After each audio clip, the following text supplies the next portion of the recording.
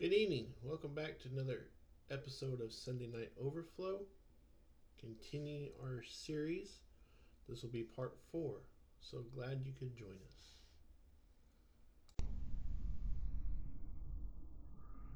Tonight we're going to talk about, well, I guess we should recap from last episode.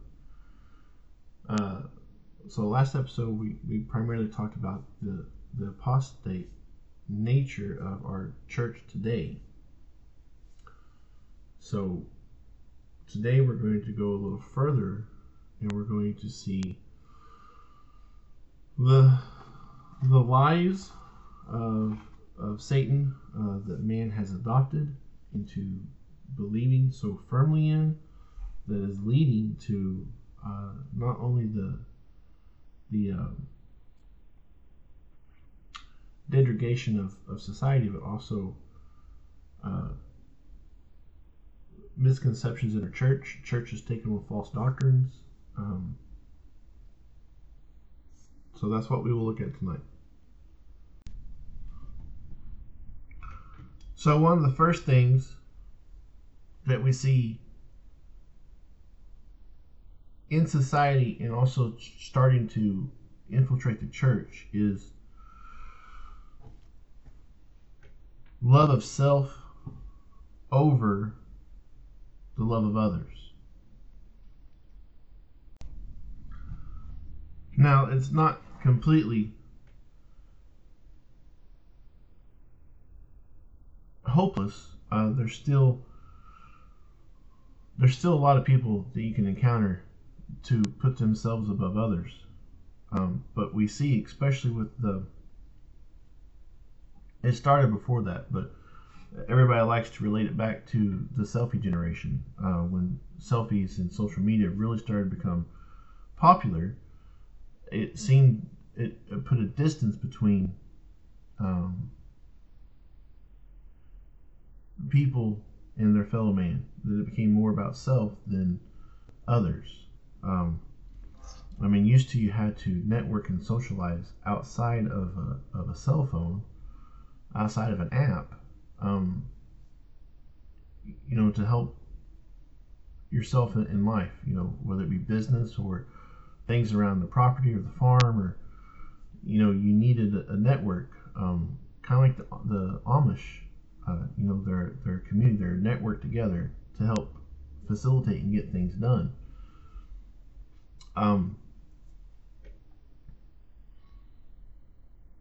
But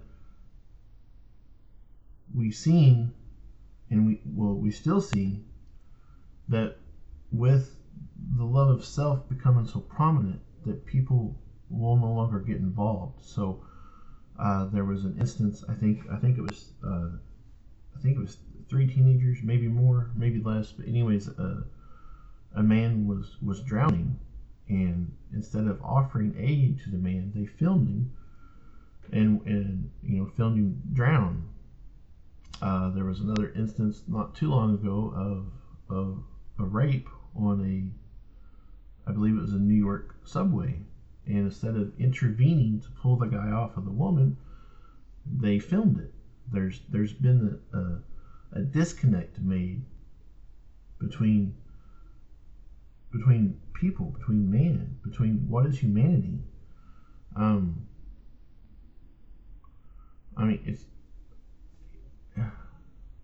This is just speculation from things I've seen. But I've seen a dog get hit by a car, and people stop 6 lanes of traffic to get out and render aid to the dog, and which is good. I have dogs myself. I love them.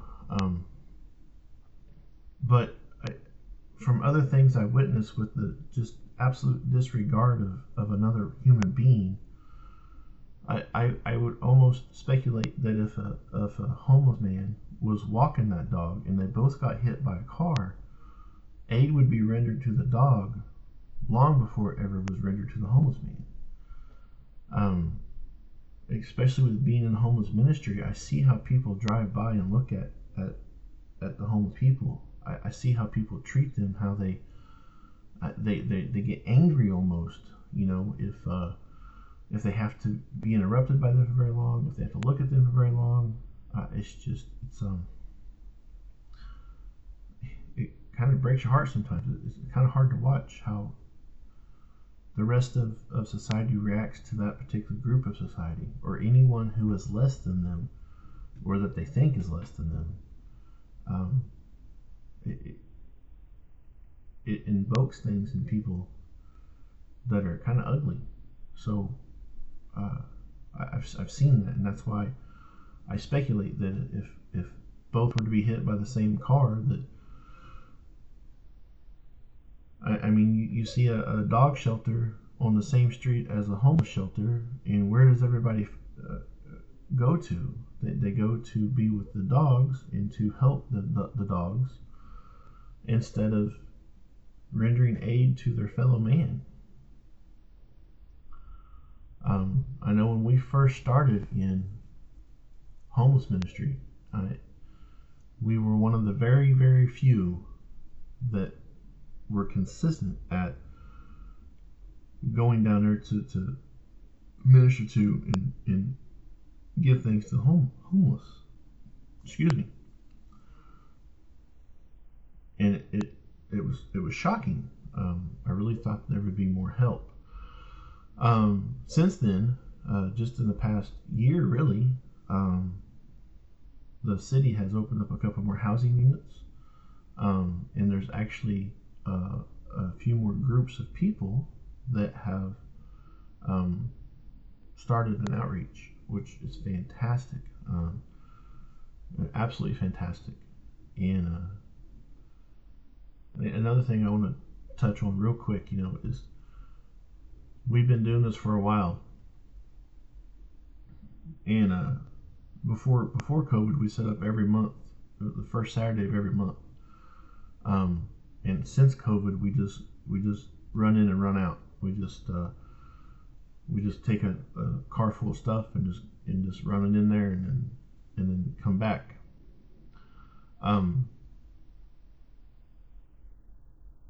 But I see church groups that come in from other towns, and I know that they mean well, and to them it seems like they're doing something, but they might come once a year, if that, in a church bus, and they'll walk up and down the street and they'll examine the situation and the people. Sometimes they might bring a t-shirt to hand out, or maybe a brown bag of hygienes or something. But, and I don't mean this, I'm not trying to be harsh. I know that they mean well and they think that they're doing good, but it's like their yearly good deed. I hope that makes sense. It's almost like they're making a face to God, like they're saying, see that, look at us, we did good. We went out for 5 minutes one time that year and passed out t-shirts or passed out toothpaste, and then we got back on the bus and went back to our regular lives. I understand it's not a calling for everyone,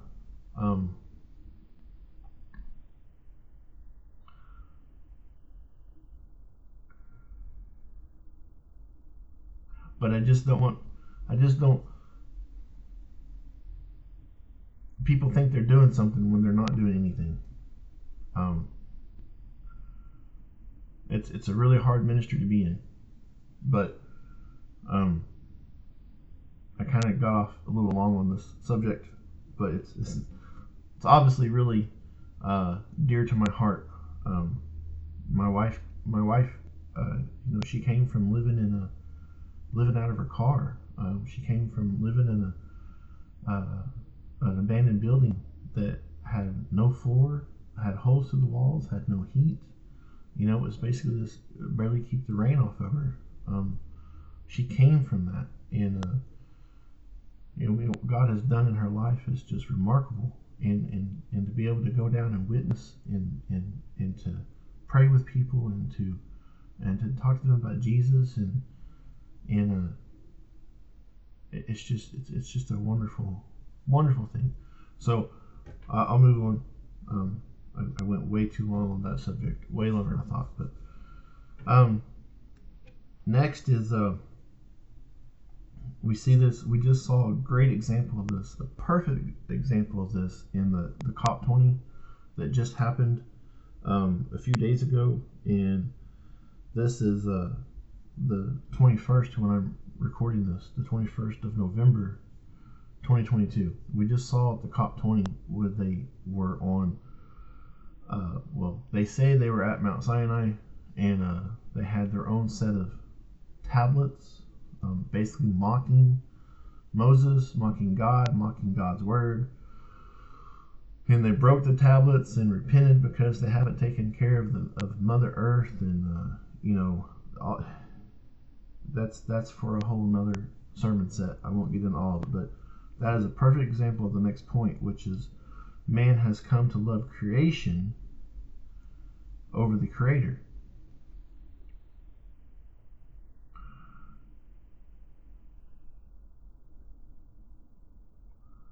That I mentioned this one Sunday night in church. Man is not going to destroy what God has created. God won't allow it. That God will set limits, boundaries. God will send weather. God will send whatever to correct, to change, to disrupt. God will only let man go so far. We know this. So for man to think that they can take God's creation and take it upon themselves to change it, to manipulate it, to fix it, to whatever, it is blasphemy towards God. At the very least, and maybe most important, is that they've already elevated not only his creation but themselves to the same level as him or above him.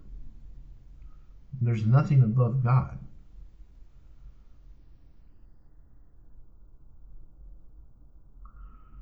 So we see examples of this everywhere in Gaia worship, in all the ESG scores that are coming up, carbon footprints, electric vehicles, no to fossil fuels. I mean, it's become a religion within itself of the green movement, the Save Mother Earth. I mean, so many different things that it's called, but it's all the same thing. And now we see this great reset that is being stemmed from this, how harmful man is to the planet, how much cow farts are destroying the earth, how beef is bad, how so many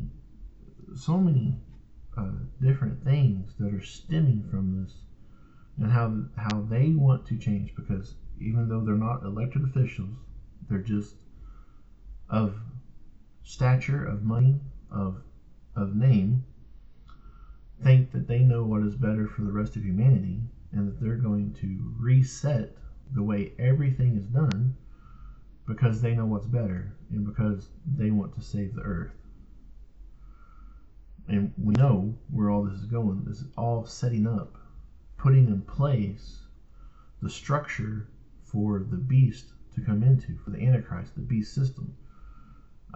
So we see all these things happen, and then you read the book of Daniel, and you read Revelation, and you say, aha, light bulb goes off.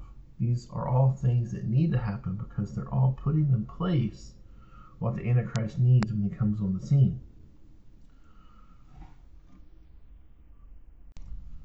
So it was COP27 that I was trying to say. I'm not sure if that's what I said earlier or not, but so I know I got off because it's dear to my heart on the homeless and stuff. But the point of that was self-love, self above others, and we see, as we'll get into next week, or as soon as I get a chance to do the next part in the series. It's the lack of humanity. It's the love of self of others, and we see it play out in so many ways. Just a few examples of which I've given today.